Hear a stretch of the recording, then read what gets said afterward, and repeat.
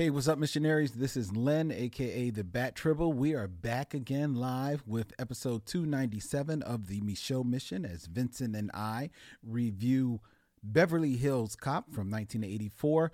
We also get into listener mail by way of Zambia. We've got voicemails from the listeners asking us a question about which one is Siskel, which one is Ebert. We have 6 Degrees of D'Urville Martin, the superhero edition. And then we got the review. It's a lot of fun. Here's the mission.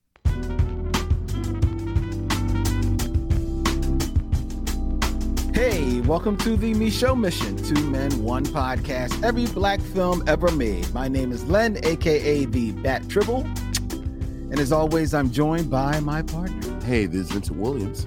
Tonight, ladies and gentlemen, after 1 week off, we are finally back on the road to 300. It was a bump in the road. Slight bump. But now we've gotten over the bump. Yes. We've got over the hump, got over the bump. And now we're ready to make the jump. To episode 297. All right. Oh, man. All right. This is Vincent's selection for this stop on the Michaud Mission, and this is a doozy, ladies and gentlemen. And it's a fun one from 1984. It is not the movie that made Eddie Murphy a star, but it's the movie that made him a superstar. How about that? How about that? Beverly Hills Cop. You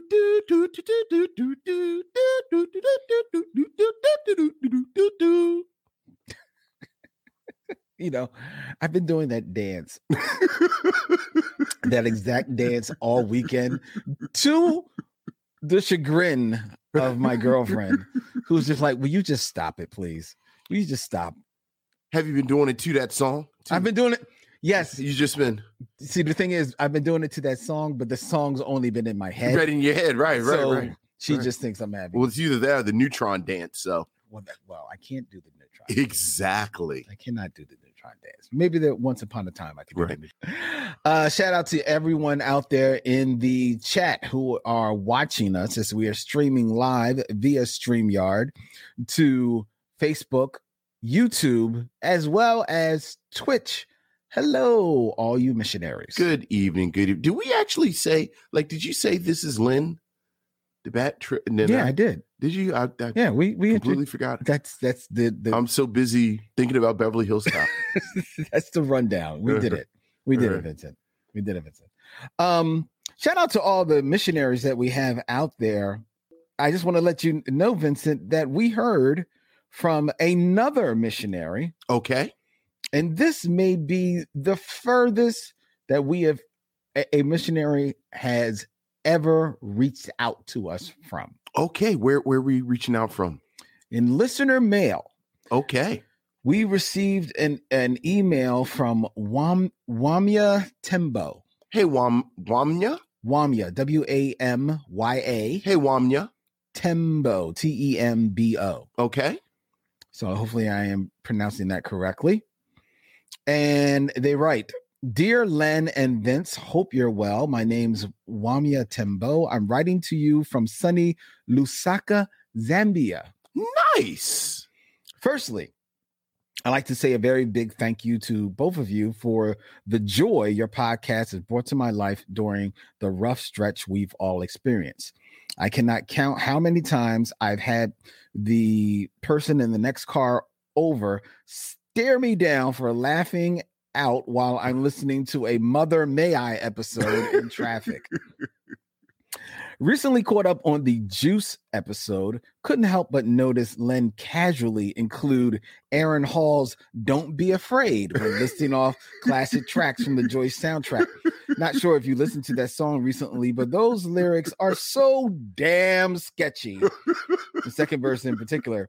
And also the audacity of one Mr. Hall to bring the Lord into this mess with that nighttime prayer interpolation. I am shaking my head. I'm real curious about your thoughts on this. Big thanks again and much love. Wamya. Thank you. Wamya. Thank you. Thank you a lot. That is, Is that our first letter from the motherland? I believe that it's the first one. That all right. That's cool. Pretty dope. It's a shame that now we have to talk about Aaron Hall and his sketchy.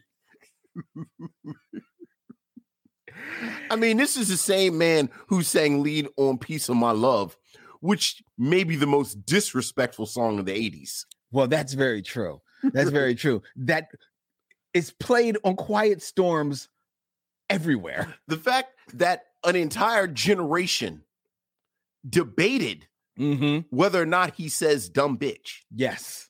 You know what? An open debate.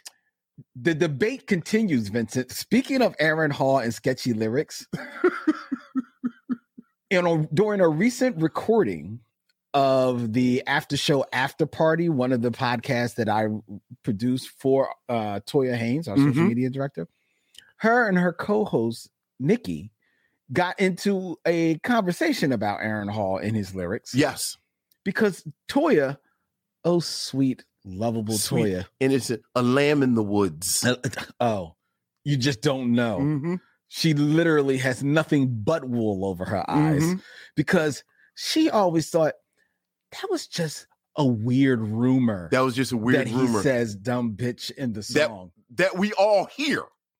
That me and Nikki played for her. Yes. And she still refuses. She just refuses. She refuses to hear it. She is, and this is a spoiler for Westworld. She's Jeffrey Wright, and she just doesn't see the door. She doesn't see it. She just doesn't see it. She doesn't see it at all. Yeah. No. She is blind. There's a blind spot. Yeah. Like I thought her only blind spot was Ralph Tresvant. Yeah. No. Apparently she has Aaron Hall. It's just 90s. It's 90s R&B. 90s R&B, right? And well, you know, she made her piece, I guess, with Belle Biv DeVoe, said, backstage, underage, adolescent, how you doing? Oh, she's the apple of my Yeah. So yeah, is this like yeah. So 90s, the 90s. The 90s. See, yes, it is the 90s. Because the thing is, because the 90s did away with metaphors. Because this stuff was going on in R&B and rock and roll for years. They were just couched in metaphors. It was just right. Yeah. Hey man, pull up to my bumper, baby. Exactly. Long black limousine. Pull up to my bumper and park it in between. I think the last metaphor, which was in the 90s, maybe late 80s, 90s, was SWV's Rain on Me. Rain on Me. That was the last. Yeah, it's such a pretty song now. It's a pretty song. Yeah, but don't think of. Well, we were listening to a live performance of Minnie Riperton doing Inside My Love, which Minnie Riperton's voice is so pretty. I think it took many of us 30 years to realize just how amazingly dirty that song is. I know. Yeah, so but you don't care. You don't care because it's Minnie Riperton. You don't care because it's like an angel singing. Exactly. It's like an angel singing. Exactly.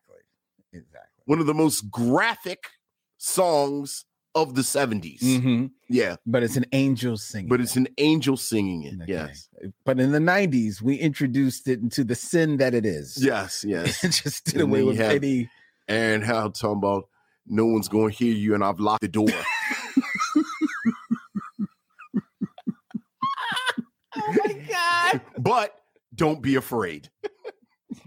Call me daddy. Call me. You can call me daddy. Yeah. Yeah, that's a lot. That's a lot. It's all right there. Anyway, but thank you very much. Thank you. Yeah, I really appreciate you. Farrell Blackwell has a question. I think this is for you, Vincent, because you're our music expert here. Oh, easy. Hey, Michelle Mission. Here's a question for y'all. Which decade has the most talentless popular R&B singers? Vincent? I mean, I think it's really just it just gets worse and worse as time goes on. I know. It's a sliding scale. Right. Really. Right. yeah, I don't know if there's ever been a more talentless bunch of people purporting to sing R&B than there are right now. Yeah, because you know what? Because as much as I'm aligned the 90s and I talk about, I mean, you had Monica, you had Brandy, you had people who could actually sing. I mean, Aaron Hall is from that Charlie Wilson school. Yes. But Aaron Hall has got a nice voice. Got an okay voice, yes. Get the song over. R. Kelly is actually a monster. Yes. But he has a nice voice. Yes. So, that. Yeah, there's talent there. Right, but there are folks now that are actually tone deaf. There are people that sing now that I actually think it's a practical joke.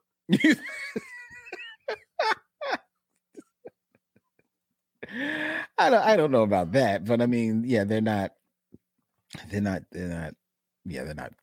that great. I was actually, because every once in a while I'll listen to like new music. Why?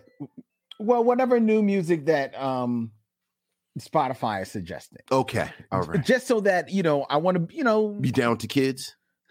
You'll be down to kids. Not to be down with the kids, but there might be something that's, this is surprising. I actually do like it. And I have found a couple of artists whose music I do enjoy. I mean, she's not super new, but I love Jasmine Sullivan's most her Grammy-winning album. Right. Hotels. But like you said, Jasmine Sullivan's first album came out damn near 20 years ago. Okay, fair enough. Yeah.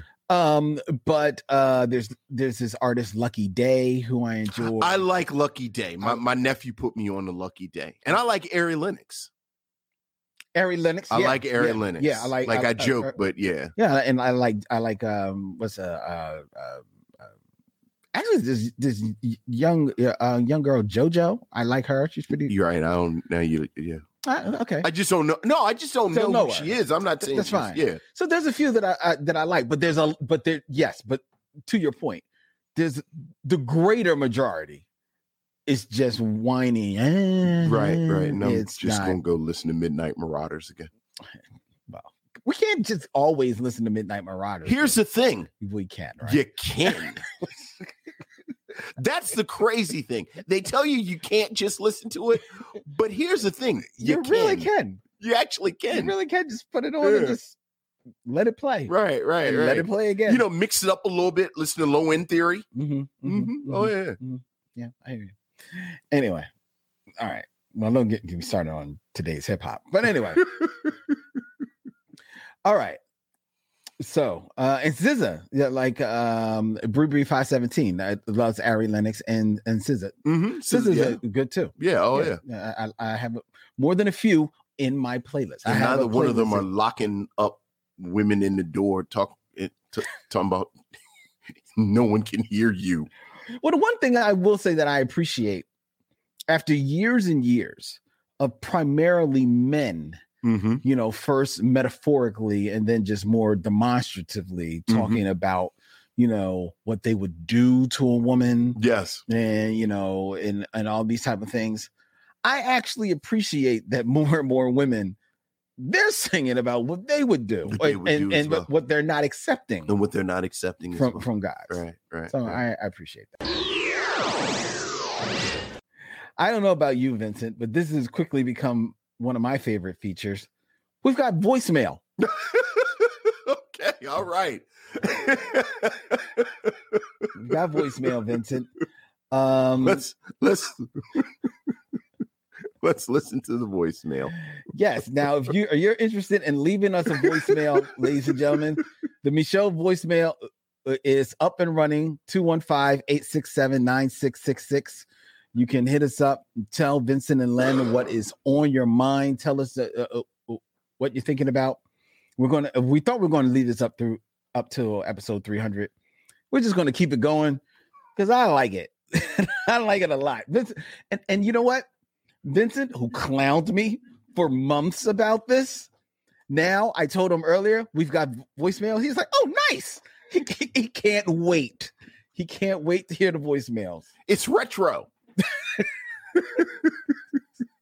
You cannot wait. You pissed me off with that a little bit. But anyway. All right. So without further ado, let's go to our first voicemail. Our first voicemail of the evening. Okay. Now this one, I don't know the gentleman's name. Okay. But here is their voicemail. You have your headphones on, so you shall be able to hear it, and you should be able to hear it at home as well. Well, just congratulations on lots of episodes and movies and using these modern technologies. Sorry for the noise outside. I'm in the middle of traffic, but I figured I can. It's not good to text and drive. It's not good to look at the internet and drive, but it's okay. They tell me, the young people tell me it's okay to talk on the phone and drive. It's a weird sensation having a phone in the car. I don't know what to do with a phone in the car. You've got to look at the numbers when you're done. Like, you can't look at the numbers and the blood pressure to the brake at the same time. It's a weird thing. I just shifted my car into a different mode just talking to you guys. It's a weird thing. Anyways, we're talking about the Michelle Mission. We're talking about 300 episodes. Just want to say congratulations and great success on all the movies that you guys have watched. All the good ones, all the bad ones, all the Tyler Perrys and everything in between. I love it. I'm a great supporter of the mission, and may the mission go on. And I'm really, really enthusiastic by the fact that you guys are using great technology such as voicemail. So how does this work? Does someone walk into an office and they have a little machine there, and it says you have 2 messages waiting, and you press a little button, and it rewinds? Because I've still got one of those in my house too, and it's great. It's great for messages. I don't clean it out enough, and I've got a few extra tapes. Do you guys need tapes? Do you guys need extra tapes? Because I have tapes. I can leave you guys some tapes. Wanted to say. I don't know who that was, but God bless them. God bless them, right? Right. I don't know. Do we need some tapes, Lynn? Do we need some tapes to put in the machine? Rite Aid was going out of business. So I'm that other room is filled with tapes. And so like white out. Right. And well, I've got a label maker. And a label maker, yes. So I can just Got you. So we're good. We're good. All right. Well, thank you kindly, missionary, for that wonderful voicemail. Thank you very much. The next voicemail, this comes from Calvin. Hey, Calvin. Leaving us a voicemail. Here we go. This voicemail from Calvin. Hey, Vincent Lynn, this is Calvin. I was calling first to tell you how much I enjoyed your review of Rosewood a couple weeks ago. It took me back to when I went to see it myself, and just remembering I went with the young adult group at my church at the time, and we were all thankful that we went to see it on a Saturday because we left the theater so angry that we needed to be able to talk about it and then go to church the next day before we had to deal with the rest of the world on Monday. I also wanted to say that I was, like everyone else, looking forward to you all's take on the slap parade around the world. So I really enjoyed that conversation from last week, probably as much as I enjoyed your review of When We Were Kings, which I agree was a very good documentary. So that's my thoughts for this go around. Waiting to enjoy the next episode and talk to you earlier. Bye. All right. Thank you, Calvin. Appreciate that. That was nice. Very thoughtful voicemail. Well, obviously he's a professional. Yeah. And knows how to use the modern technology. The modern technologies. That's right. That's right. We have a final voicemail, Len. Okay. Len. We have a final voicemail, Vincent. And this is from Leslie. Oh. My sister. Oh, hey, Leslie. Yes. So, and if I remember correctly, she has a question that she wants to pose to you as well as to the missionaries. So everyone, listen up. Okay. Hi, I have a question for the Michelle Mission. Every time I watch you guys, you remind me of Siskel and Ebert.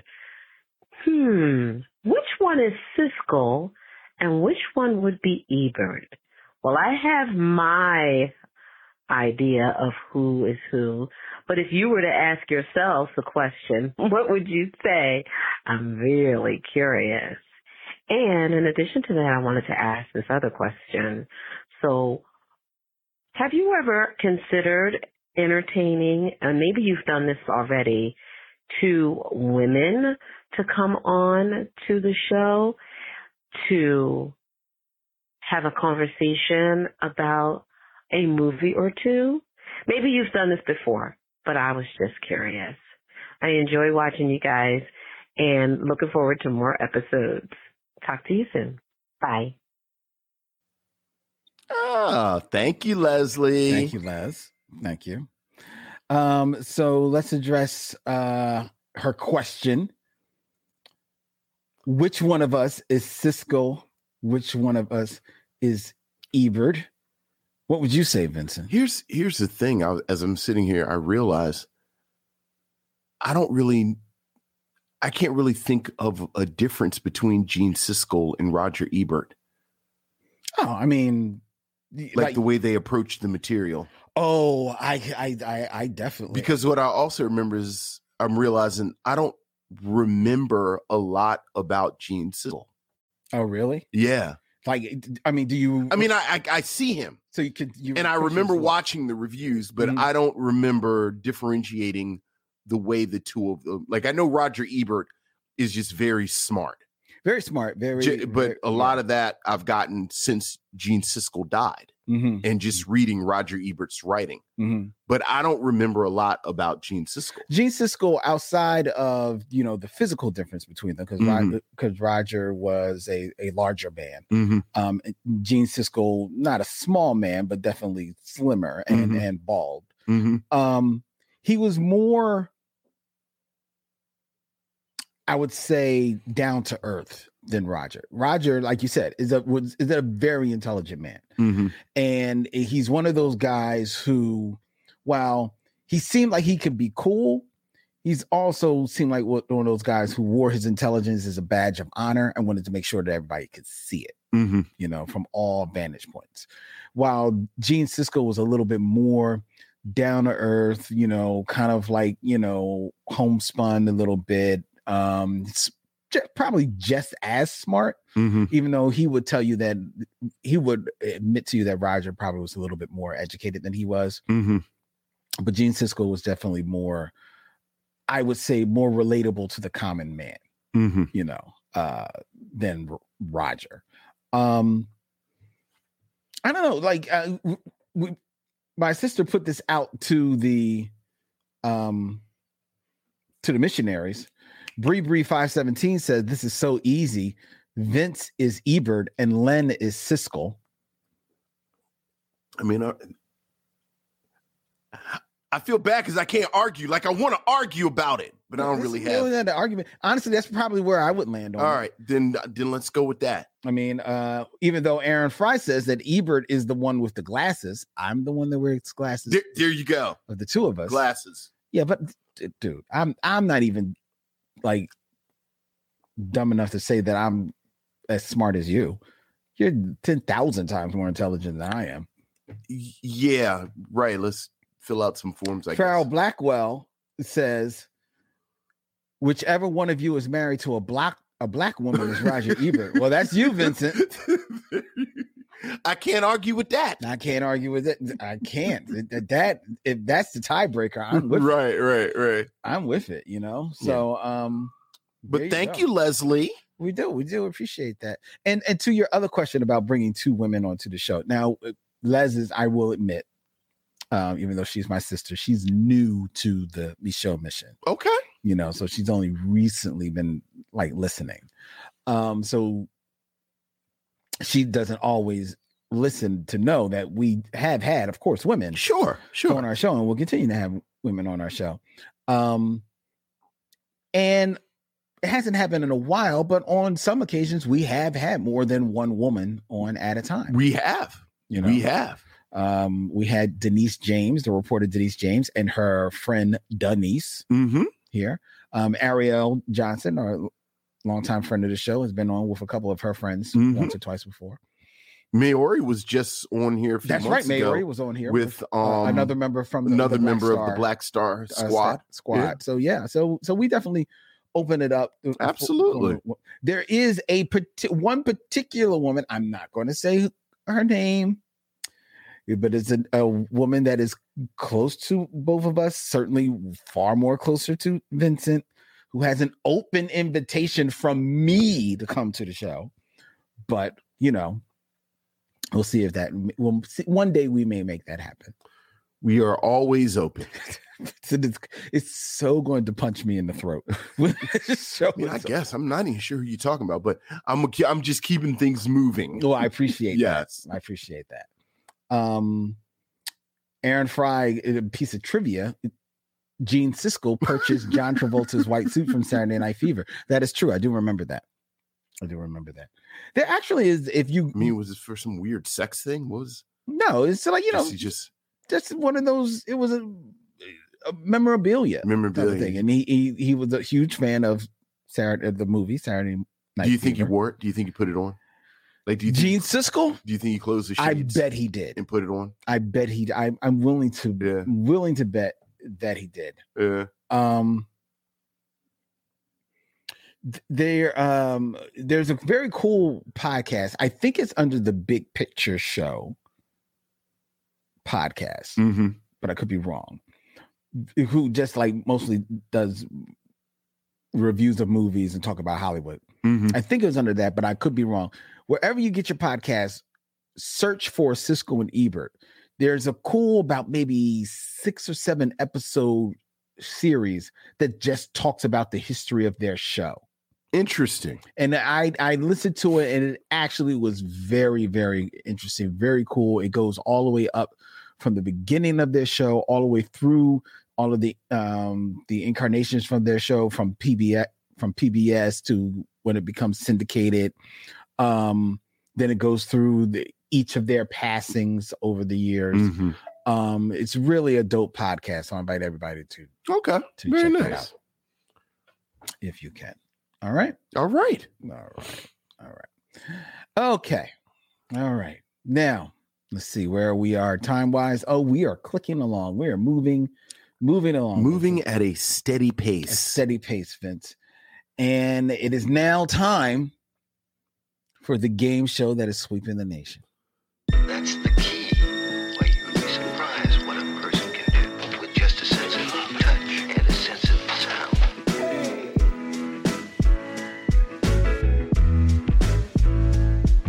Yes, it's time for 6 Degrees of Dervell Martin. 6 Degrees of Dervell Martin. That's right, where Vincent will try to get from 70s black action hero Dervell Martin in 6 movies or less to another one of the famed Hollywood denizens that I present to him. Right. Chosen by Lynn Webb. That's right.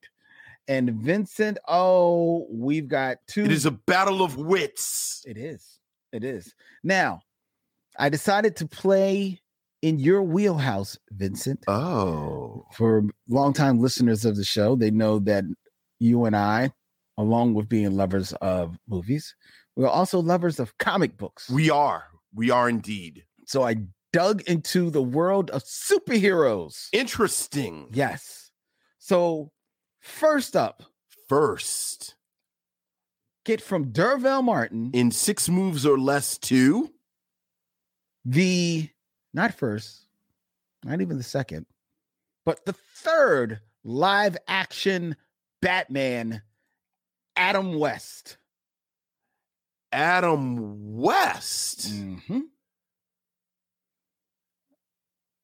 Okay.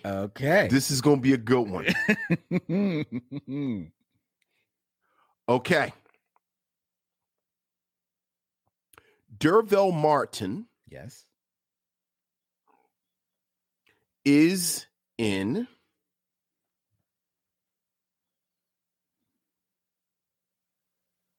Sheba Baby. Yes, he is in Sheba with Baby. Foxy Brown. Well, with Pam Grier. I'm sorry, with Pam Grier. Yes. Pam Grier is in Jackie Brown. Yes. With Samuel Jackson. Okay. Samuel L. Jackson Mm-hmm. is in Django Unchained Okay. with Russ, and you're gonna have to help me here. Not okay. Russ Meyer. Russ. Is his name Russ Hamlin? Hold on. It might be. Is it Russ Hamlin? Django Unchained cast. Hold on. Let's check it out. Let's check it out. It's a very small role. Let's see. Russ is Kurt Russell. Mm-mm. I'm looking through. It's Russ Tamblyn. That's with Russ Tamblyn. Mm-hmm. Russ Tamblyn. Okay. All right. Watch my tape. Is in Seven Brides oh my for God. Seven Brothers. Okay. All right. With Miss Julie Newmar, who is in Batman the Motion Picture with Adam West. Wow. Wait a minute. Let me just check this. Take your time, brother. I'm checking the Seven Brides for Seven. Take your time. Is she one of the brides? She is indeed one of the brides. Let's see. Take your time. I'm looking here. I'm looking. Yes. Julie Newmar is in Seven Brides for Seven Brothers. Very good, Vincent. Oh, yeah. Vincent. Yeah. My God, Ben. You are Roger Ebert. You are Roger Ebert. Jesus. What movie was Adam West in besides Batman? I'm glad you asked. Because I don't know any other movie besides Batman that he was in, except for, and I want to make sure that I get I believe he's in the Three Stooges Go West. But I'm going to go check. I'm going to check because honestly, I was in my mind. I said he's got to use Batman because I'm pretty sure you can't get to Three Stooges Go West. I could have gone through Burgess Meredith, but I was so happy to bring up Seven Brides for Seven Brothers. I said, "Oh, I'm getting to Julie Newmar." He was in. Probably could have used Frank Gershwin too. Now I sit here and think George about Gershwin. I'm sorry, not George Gershwin. Frank Gorshin. Gorshin, yeah. I know you were saying He's Frank Gorshin. Yeah. He is in the Three Stooges movie, but it's not called the Three Stooges Go West. It's The Outlaws Is Coming. Yeah, I wouldn't have guessed that. It was the final theatrical comedy starring the Three Stooges. Right. Yeah, I was going to have to go through Batman. Yeah. You're gonna have to go through Batman, and suffice to say, The Outlaws Is Coming predates Batman. Okay. All right. So, Yeah. Before he made his mark. Yeah. In Hollywood. Very good, Vincent. Thank you. That's a good one, Adam West. Very good, Vincent. All right, we've got another one for you. All right.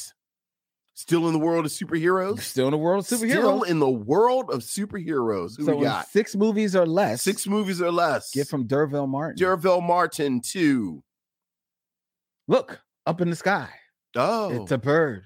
Uh-huh. It's a plane. Uh-huh. It's Supergirl, Helen Slater. Helen Slater. Yes. Oh. Now, if you've already mapped away to Helen Slater. No, I haven't mapped away Helen Slater at all.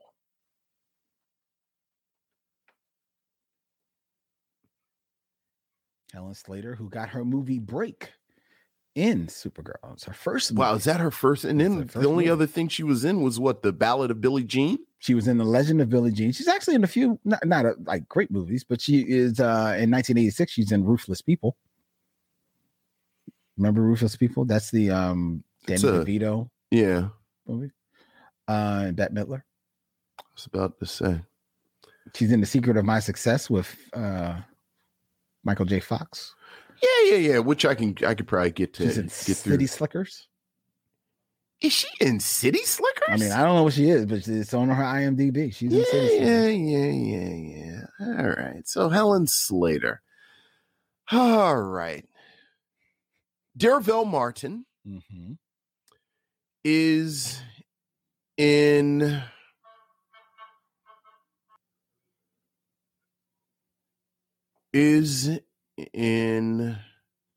Hell Up in Harlem Mm-hmm. with Fred Williamson, who's in Three the Hard Way with Jim Brown, who's in The Split with Gene Hackman, Mm-hmm. who's in Superman the Motion Picture with, and I forget no one knows the actor's name. What's the dude's name that plays Jimmy Olsen? Oh, good question. I'm assuming you're going to say he's in Supergirl. Yeah. So that would be Mark McClure. Mark McClure, who's in Supergirl with Helen Slater. Boy, that's a deep cut. Well, I mean, yeah. I mean, it's either that or like who? Like he's the only person from that movie. I know. From Superman. That's the connective tissue. Yeah. And who all is in The Legend of Billie Jean? In The Legend of Billie Jean? Because is that her real life brother that plays her brother in the film? No, you're asking me questions for which I do not know the answers. You know, I love The Legend of Billie Jean because Michael Jackson was so big, they made a movie that had absolutely nothing to do with Michael Jackson or Michael Jackson's music. Mm-hmm. It just had the word Billie Jean in it, Mm-hmm. and somehow it became a thing. I don't see any mention of it being her brother, and I don't see like there's not another Slater. I'm about to say, is it? Oh no, Christian Slater is Christian Slater her brother? I think so. I'm pretty sure they're actual siblings. Well, let's find out. I don't know if that's really her sibling. That's not really her. Yeah, no, because it's not mentioned any place in her. Yeah, a common misconception is that she's related to Christian Slater. Got you. All right. Well, I'll go with Jimmy Olsen then. Well, that's my final answer. Get you there. Now, I'm curious. See, and I should have assumed you went with Jimmy Olsen. Mm-hmm. But I'm wondering if there could have been a way to get there easierly by using Faye Dunaway, who's the villain. I forgot Faye Dunaway. Yeah, is in there. Yeah. Right. So and you know who else is in there? And I seriously, if I saw Supergirl, it was years ago. So I don't. It was really dull. You know who else is in there? Who? Obviously cashing a check. Peter O'Toole. Peter O'Toole is in Supergirl. Yes, Lawrence of Arabia is in Supergirl. Well, I mean, Bonnie of Bonnie and Clyde is in there too. So. Right. So who am I to knock? Well, that was well done, Vincent. Oh, thank you, sir. I am surprised. And yes, Farrell Blackwell, he did not use 5 on the black hand side. I did not. He did not. I did not. Not at all. So, I mean, even we are all the more impressed. All the more. By you not using the key that was in your pocket. And I got to talk about Russ Tamblyn. And how many times does that come up? Not enough as far as I'm concerned, because between Seven Brides for Seven Brothers and West Side Story, it seems like it should come up all the time. It really shouldn't. Yeah, I'm not going to piss on a man's grave. And it really should. Russ Tamblyn had the axe handle and was jumping over it. Mm-hmm. Yeah. In that movie. When you told me what that, like, because I've never seen Seven Brides for Seven, but when you told me what the story, like, for people who don't, I was about to say, we should push that up. Actually, that's one of my favorite little things that we did. Our little musical thing. Yeah. We should pull that out of the crates. Yeah, we got to figure out which episode that was on. No, it was its own little thing. Was it? Yeah, you actually have it cut up as a as a binge lounge. I sure do, because it was it was like 12 minutes. It was. Yeah. You know what? I'll put it out there. Yeah, pull that out and push that to the floor.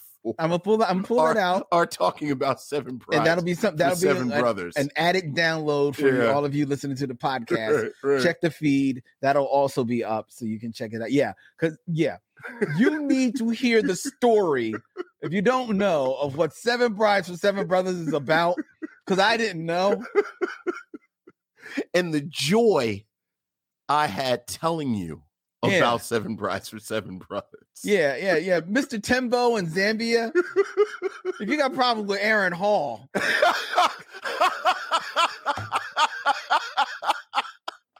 Wait till we tell Wait till you you tell you. about these 7 brothers. And ain't no metaphors. Oh, Ain't no metaphors in this one. Oh no! Oh my God! Oh, yeah. Oh God! Yeah, big fan of Russ Tamlin. Big Oh fan. boy! Big fan. Oh boy! All right! Let's All right, it's time to get into our review. Time to get into our review of Beverly Hills Cop. We'll be back with the film review as soon as we do something funky and have steps in it. Let's go. Come on.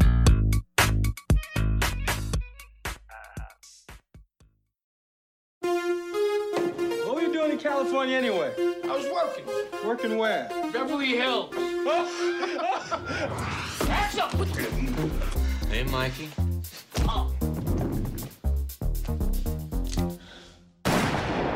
Well, you don't mind if I ask around a little bit, do you? Don't do a damn thing. Stay out of this. You know, this is the cleanest and nicest police car I've ever been in my life. This thing's nicer than my apartment. I just got off the phone with an Inspector Todd in Detroit. He says if you're out here investigating the Tandino murder, How you doing? you needn't bother coming back. You haven't the slightest idea who you're dealing with. Look, all 3 of us are cops. We should be working together. Cover me. Police! You're all under arrest! You do that again, I'll shoot you myself. Now, please something to drink, a wine, a cocktail, espresso. No, I'm fine. Thank you. I'll make it myself right back there with a little lemon twist. It's good. You should try it. Beverly Hills Cop, directed by Martin Brest, written by Daniel Petrie, and starring the one and the only Eddie Murphy as Axel Foley, a street-smart Detroit cop who visits Beverly Hills, California to solve the murder of his best friend. Co-starring Judge Reinhold, John Ashton, Lisa Eilbacher, Stephen Burkhoff, Paul Reiser, Jonathan Banks, Blink, and you won't miss him, Damon Wayans, Blink, and you may miss one of the best performances in the movie, Bronson Pinchot, and the always fantastic Ronnie Cox. This 1984 action film was Vincent's selection for this stop on the Michaud mission. Vincent, what say you of Beverly Hills Cop? I think Beverly Hills Cop casts such a large shadow on movies that you forget to watch the movie itself. So much of the DNA of this film is in so much of what we talk about with entertainment. Whether we are, obviously the sort of the sort of obvious places where you see its influence, whether you're talking about the work that Chris Tucker has done with Jet Li, or with Jackie Chan, or frankly, many of the characters that Will Smith has played over the years. But I would argue Chris Pratt is you see him pulling from this, like so many of the wiseacre action here. Ryan Reynolds. I think there's a straight line to this film. And this is a film that, since it debuted in 1984, immediately just became part of the fabric of film and the way we talk about film and this and the other, so that I really tried to pull some observations, and I really have sort of, 4 kind of big observations. Okay. To kind of start. Hit me. First is that this is a legit action film. Yep. This is not a comedy. Nope. I think we've talked about it previously. It's worth noting this is a film. The development of the film, it was developed as an action film and as a thriller, and started with Mickey Rourke apparently, but most famously Sylvester Stallone. Yeah, it really got cooking under. Right, was attached to this, and then he passed the he passed. And then Eddie Murphy was attached, and there was some rewriting to fit Eddie Murphy in the film. But you can tell that this is a film this is an actual action film. Mm-hmm. And that is significant in the way that Murphy works within this movie, because this is not a comedian in a comedy, and the sort of narrative environment is funny. So everybody is making jokes and you're just sort of navigating that. No, this is a film where Eddie Murphy is, except for a couple of moments, and you named them, frankly, Bronson Pinchot and Damon Wayans both have one scene. Mm-hmm. But everybody else is playing this straight. Mm-hmm. So that's the first thing. The second thing is the plot is pretty lean and straightforward, as you said. You're kind. I'm sorry? You're kind.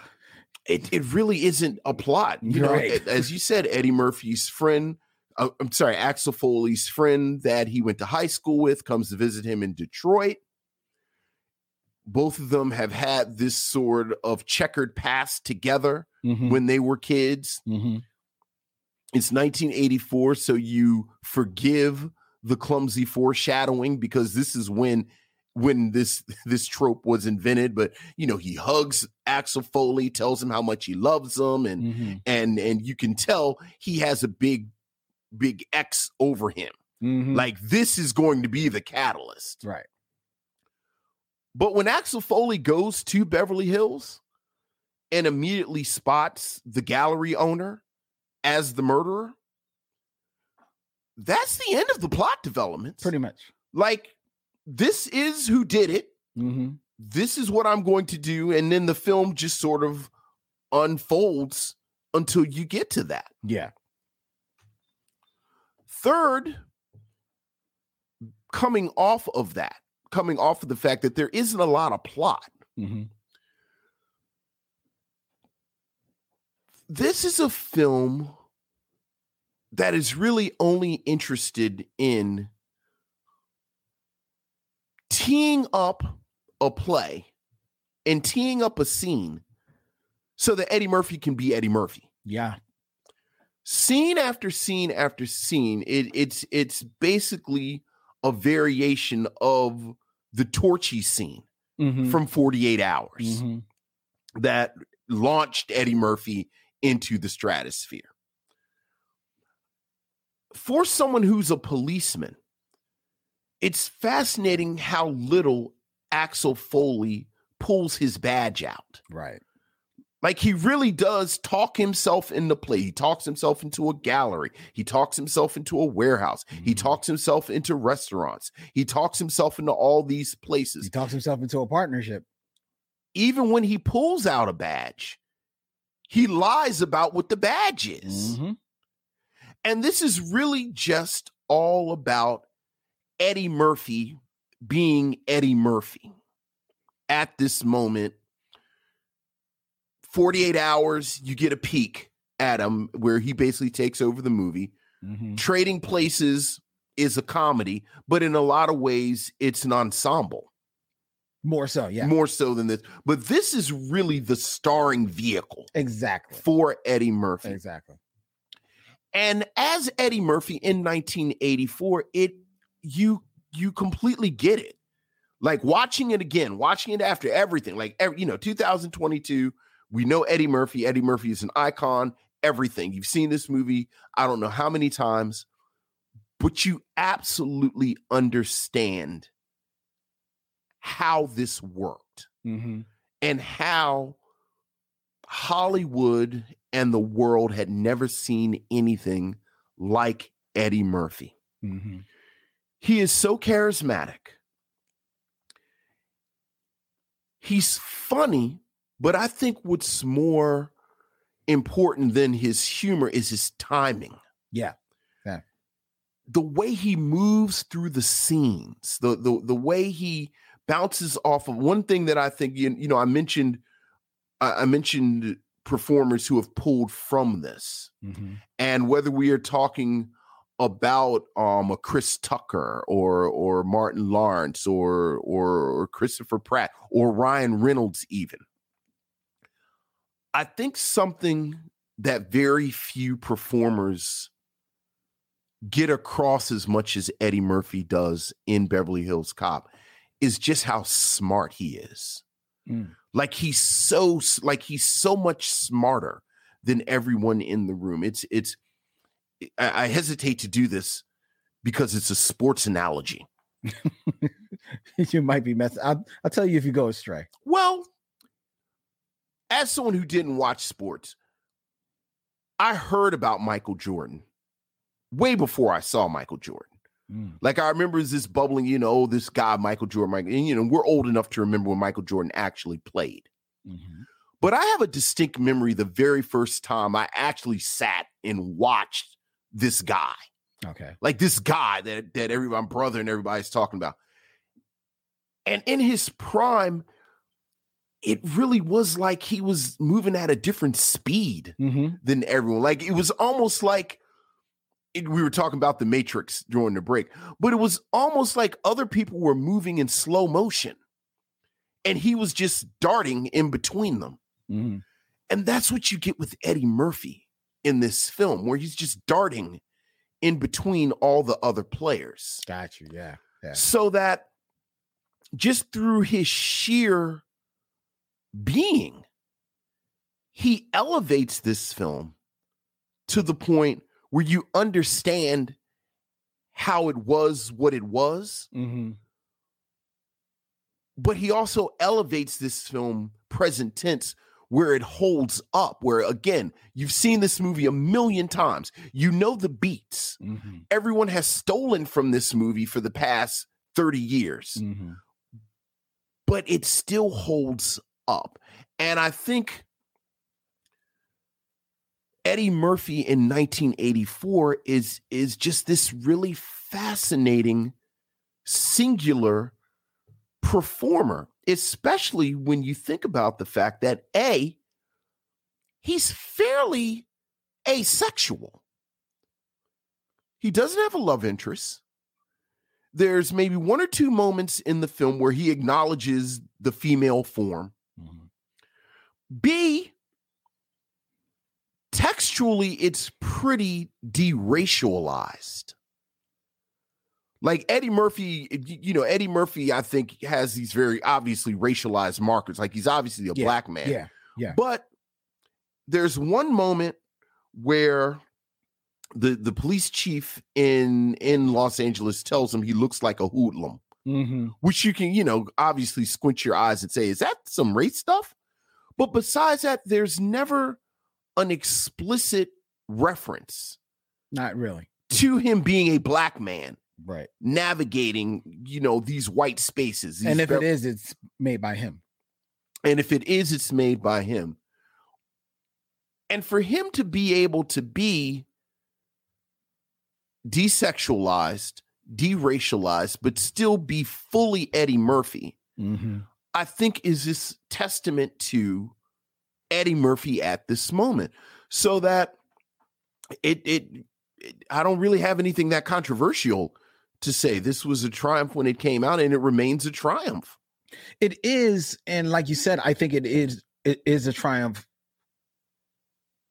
primarily, if not solely, because of Eddie Murphy. Because as you pointed out, watching this movie again, it is a action movie first, The story is paper thin.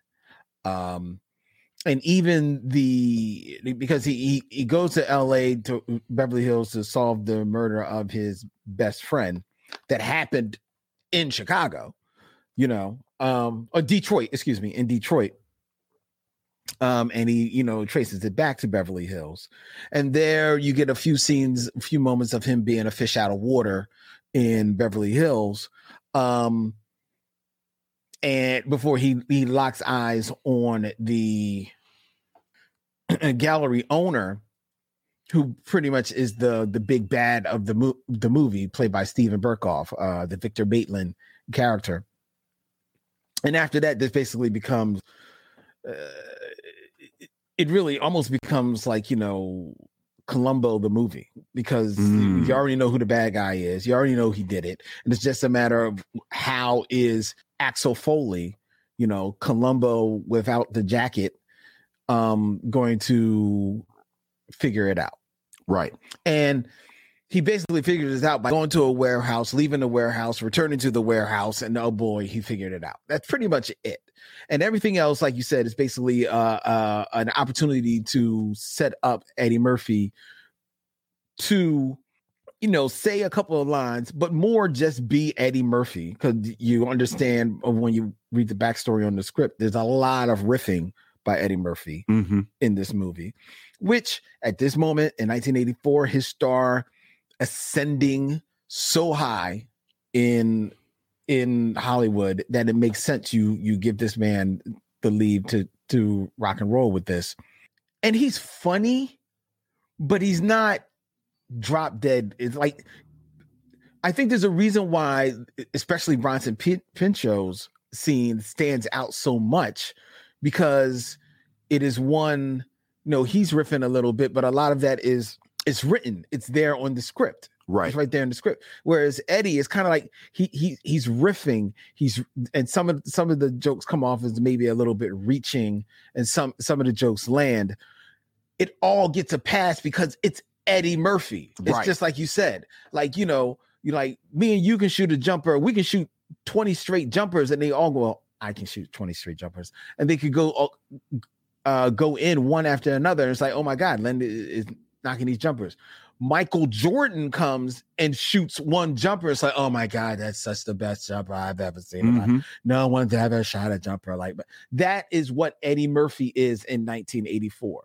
He is now already in this early into his film career. He's already conquered TV through Saturday Night Live.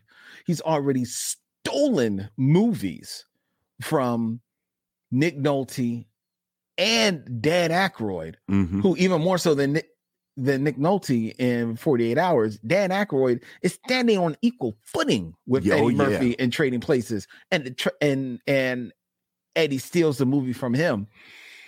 He's already so big that they force him into a Dudley Moore movie just so that it can make a little bit of money. Right. So he at this point, this was a vehicle for Sylvester Stallone. Sylvester Stallone passes on it.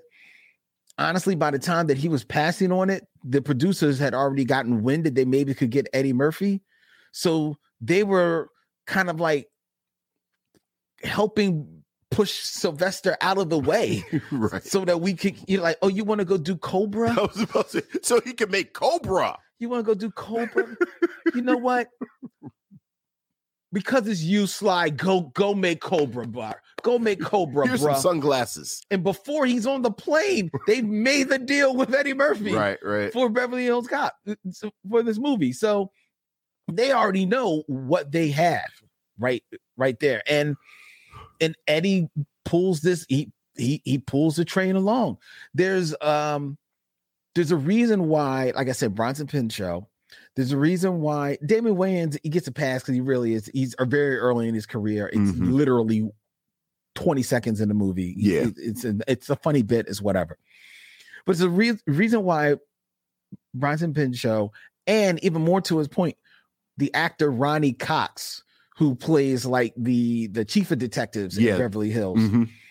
There's a reason why they stand out, because one, they're strong performers, especially Ronnie Cox, who pretty much makes he makes his place known in this movie. Like, he will not be denied his place whenever he has to deliver some lines. Because when you think about it, think about all these action movies. When has the chief of the detectives ever become that much a part of the story? Right. But that's a testament to Ronnie Cox.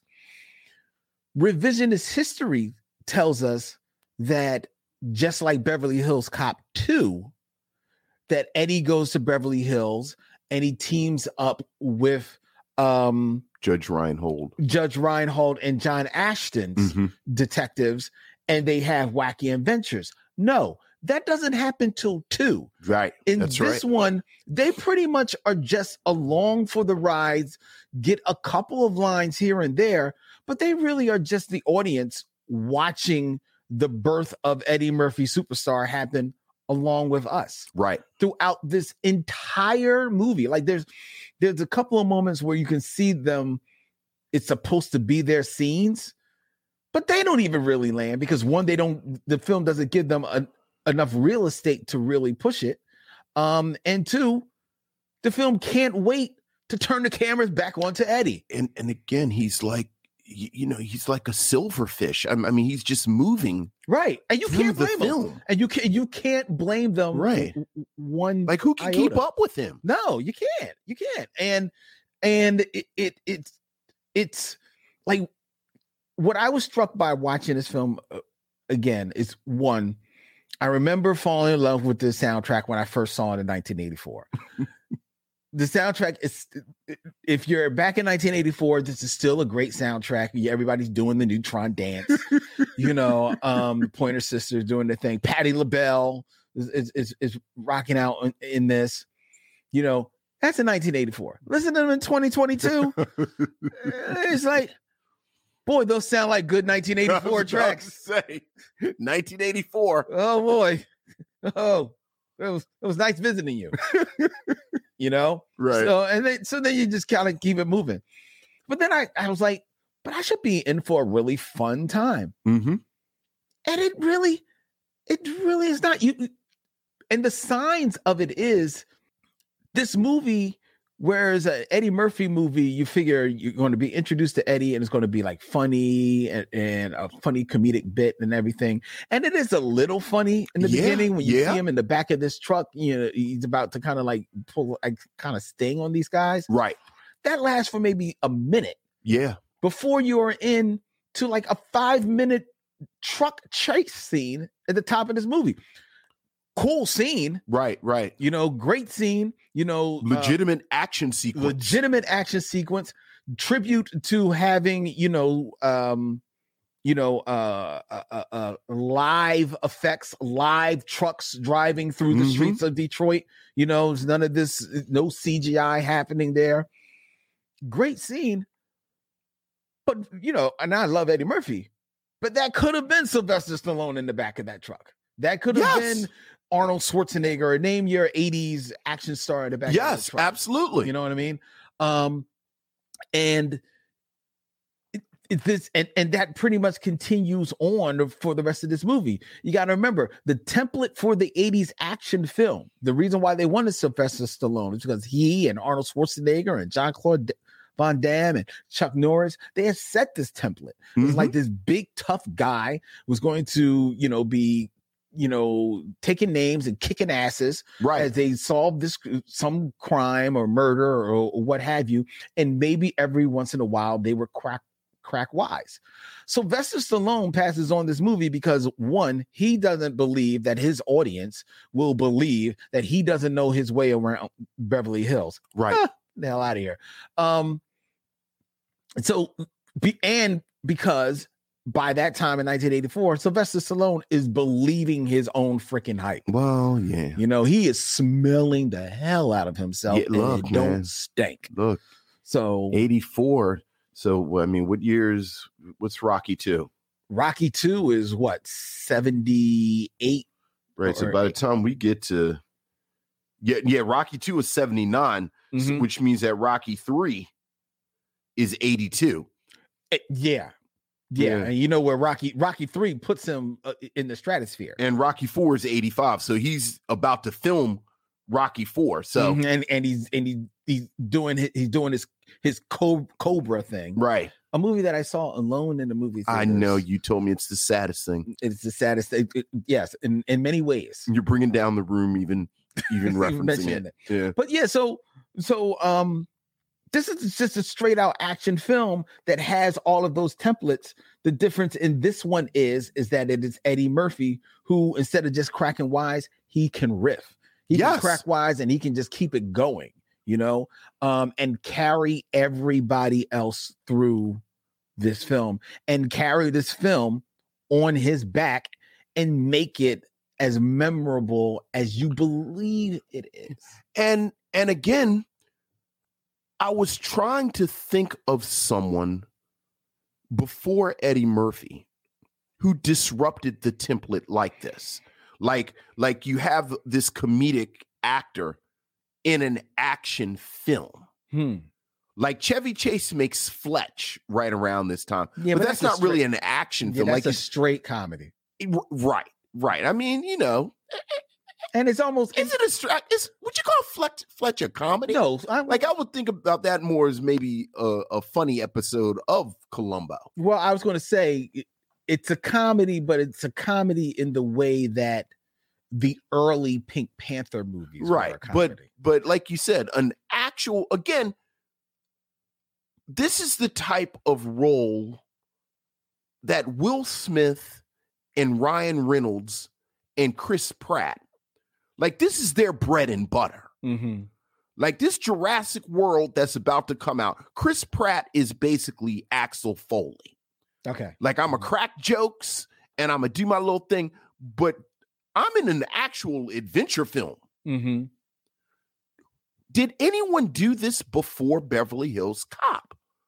Like, that's my like that's an actual question, because I couldn't think of anyone. Either, like you said, it was a comedy, or it was an action film. And like you said, like everyone you just named, they might crack a joke, but there's no question that Arnold and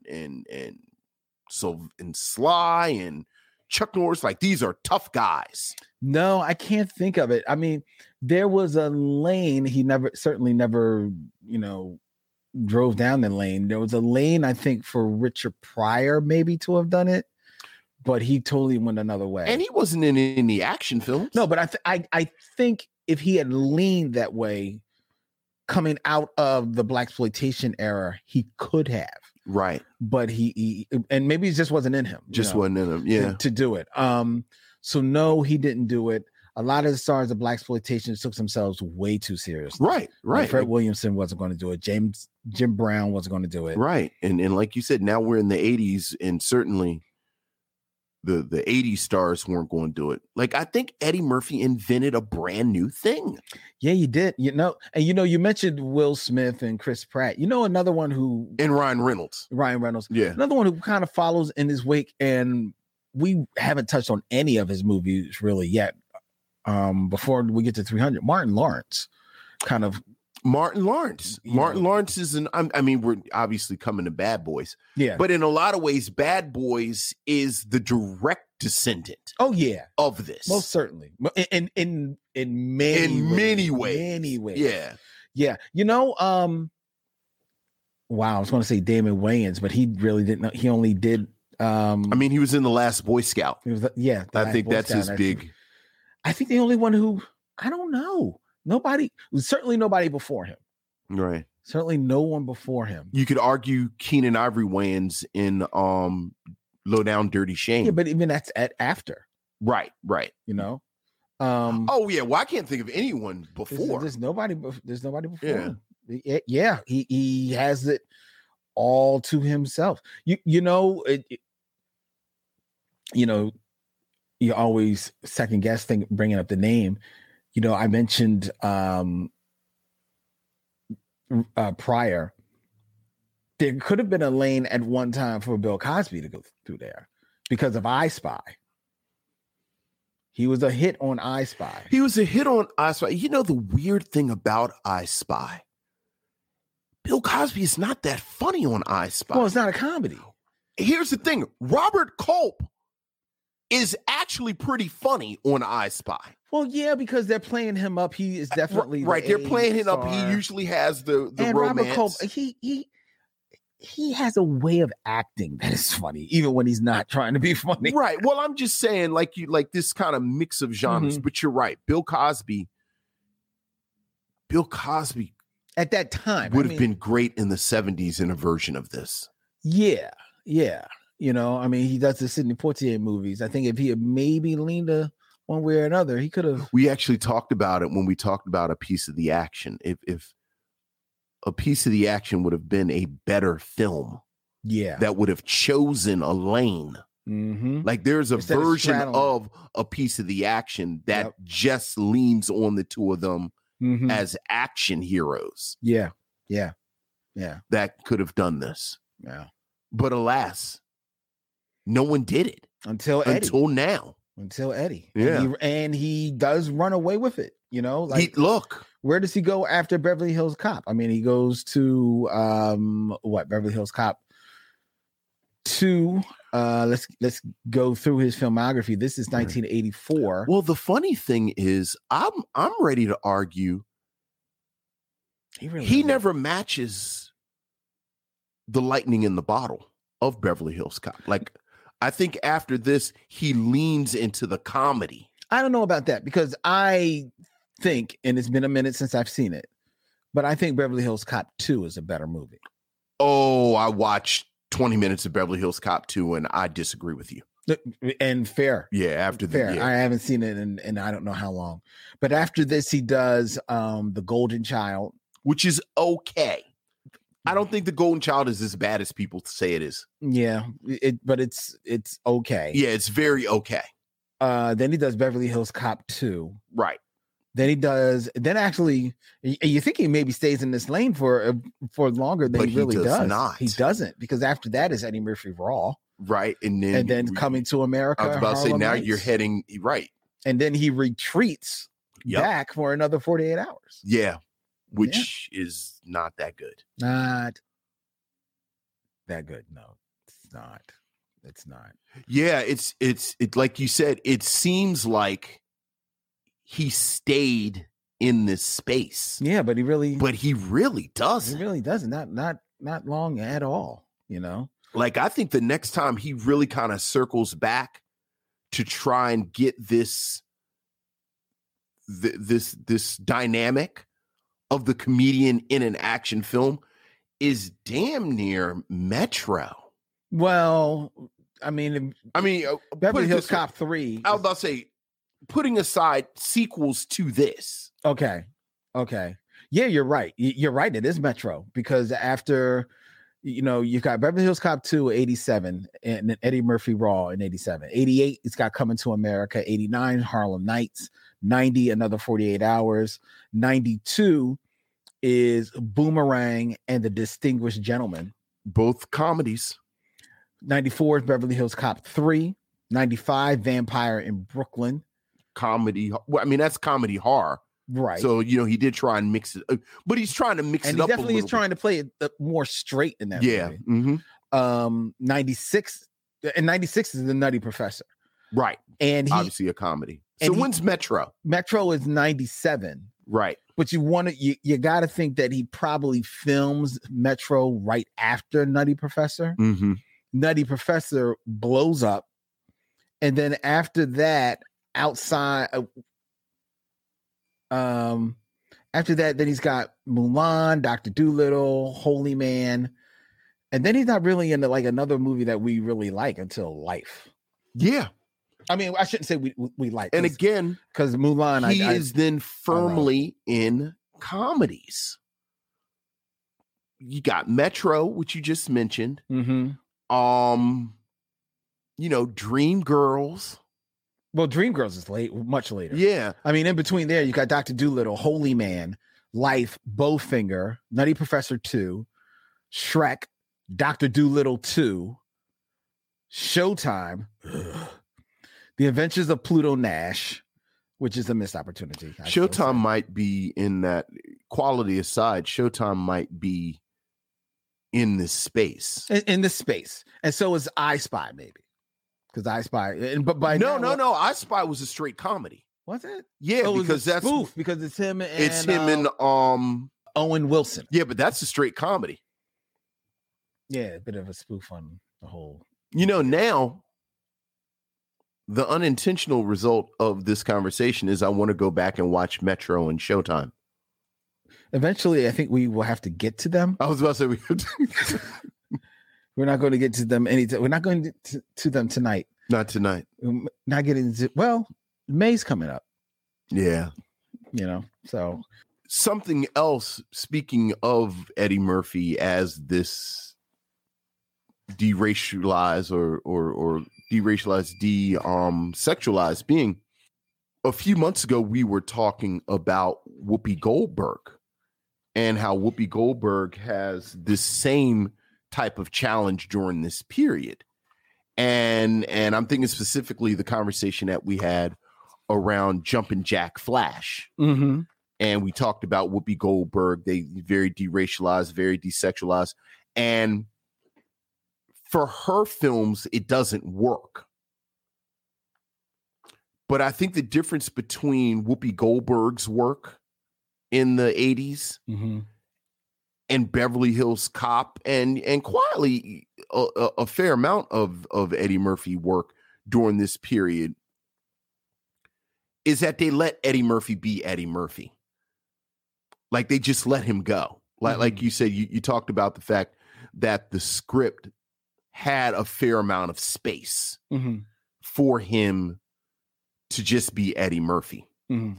And I think the difference outside of sexism, like I think you always got to acknowledge the sexism of just him being a man and Whoopi Goldberg being a woman.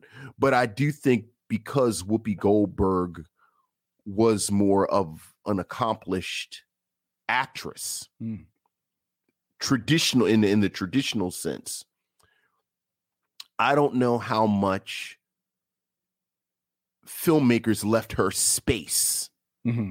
to just riff and improvise and do things the way they did Eddie Murphy. Well, I think the difference also is that Whoopi Goldberg is not a traditional comedian in that way. And then there's the fact that she's not actually a comedian like that. You got to remember what blows her up is her one-woman show. Right. Where she takes on these different characters. Right. And she's basically a storyteller. And basically, right. Yeah.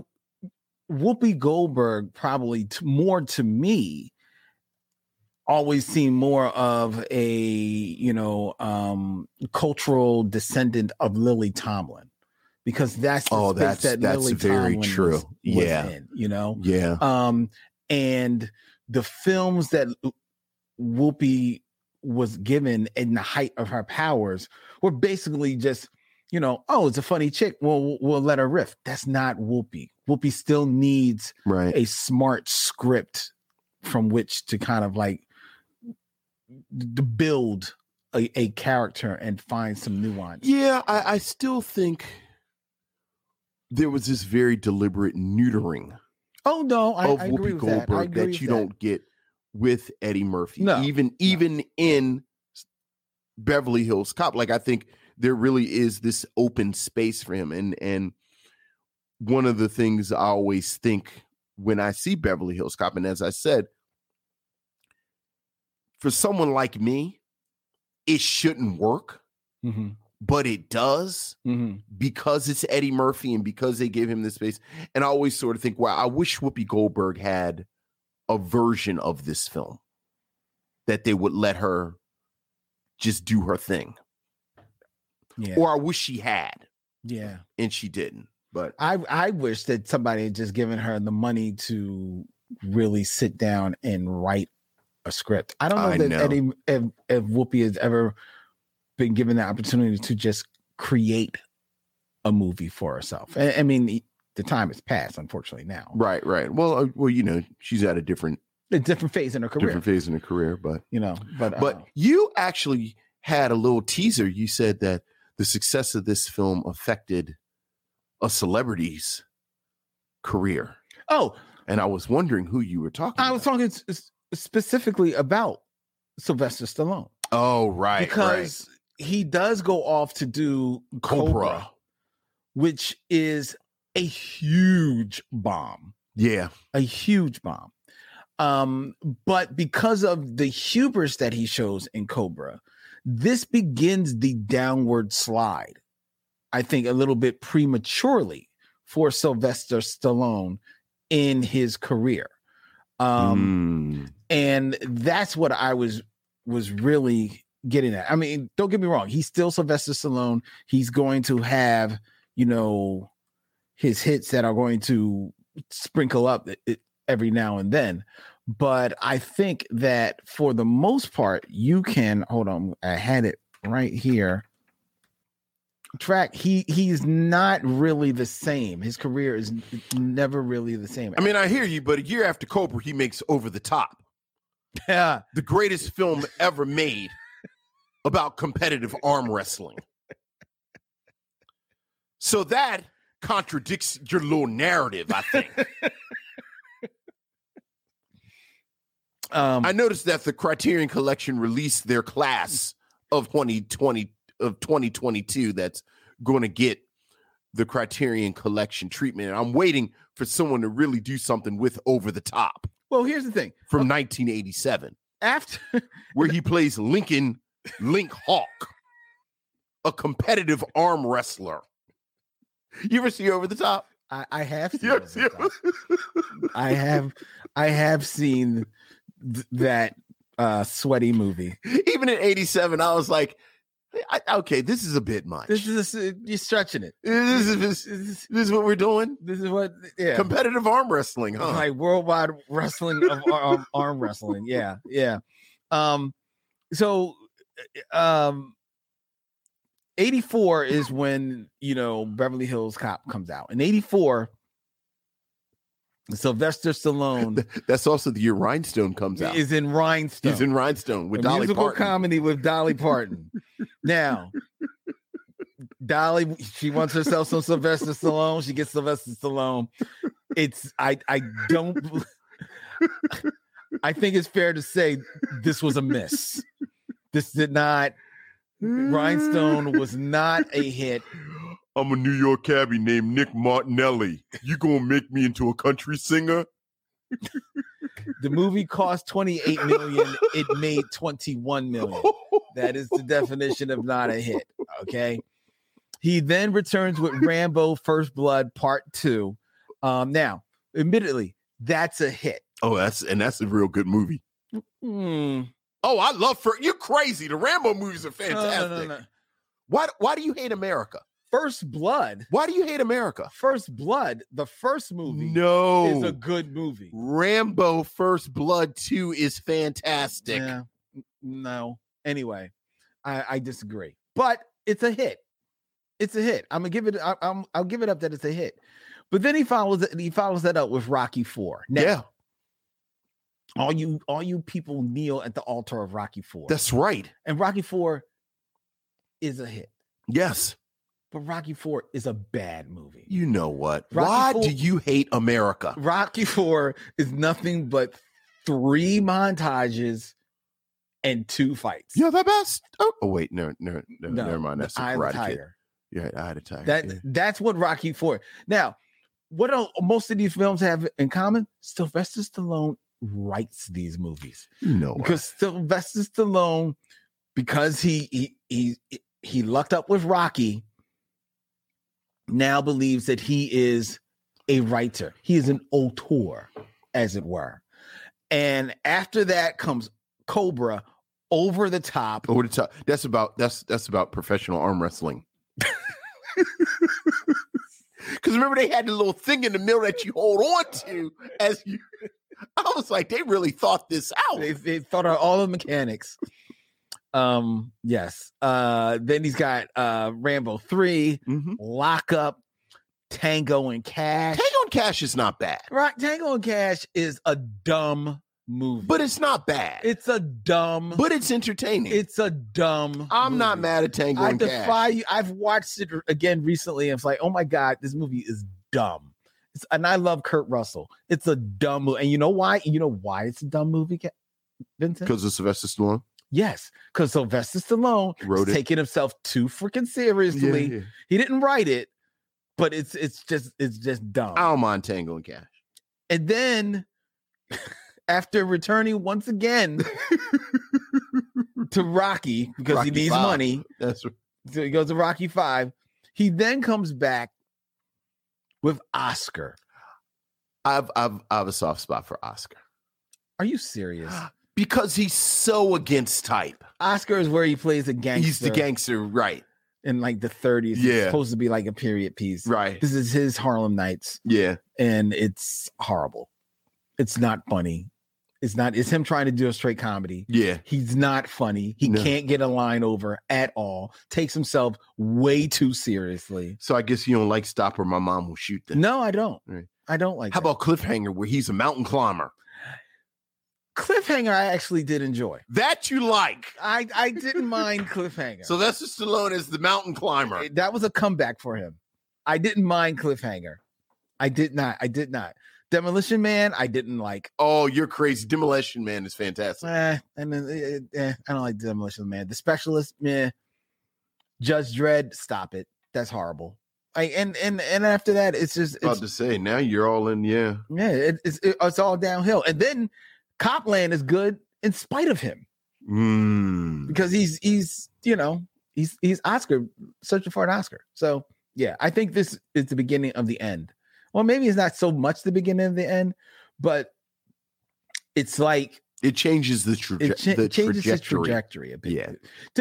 Even though, to be fair, this movie is not a hit with Silver. It's not like the monster hit that it is with. No, not at all. With Sylvester Stallone. Not at all. The funny thing is we've been talking about this film for years without talking about this film. The 80s are littered with movies that try to recreate this magic. Mm-hmm. And they just can't do it because no one can figure out. Nobody's got that Eddie Murphy sauce. Right. Yeah. So yeah, there's absolutely no way this would have been a hit with Rocky Balboa. I mean, with Sylvester Stallone. Bree 517 that she says she's still waiting for our review of The Telephone starring Whoopi Goldberg. Yeah, it's practically a one-woman play. I don't even know if I'm aware of that movie. Yeah, no, we talked about it. It was a very low budget film. Okay. Someone interesting directed it too. Have to check that out. Yeah. She said she also likes Tango and Cash. Yeah, Tango and Cash. And Carol Blackwell says Cliffhanger. I'm not saying I love it, but I remember liking it. I haven't seen it in no years. Over the Top. Or Rhinestone. Thankfully, it's not either of those films. Remember Rhinestone? He was dancing. He was like doing some type of cowboy shuffle. Don't break my heart. My achy, breaky heart. All right. Would you recommend that people see Beverly Hills Cop? Oh, absolutely. Absolutely.